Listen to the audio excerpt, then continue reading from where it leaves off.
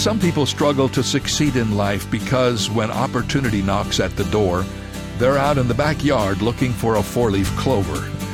As a Christian, I don't depend on luck or coincidence. I believe God is in charge of the details of my life, including opportunities.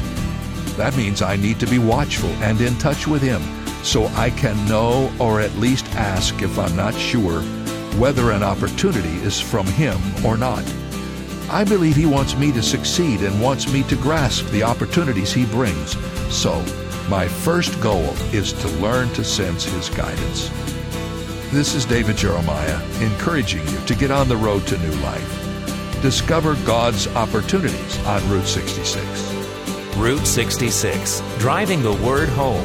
Log on to Route66Life.com and get your roadmap for life. Route 66. Start your journey home today.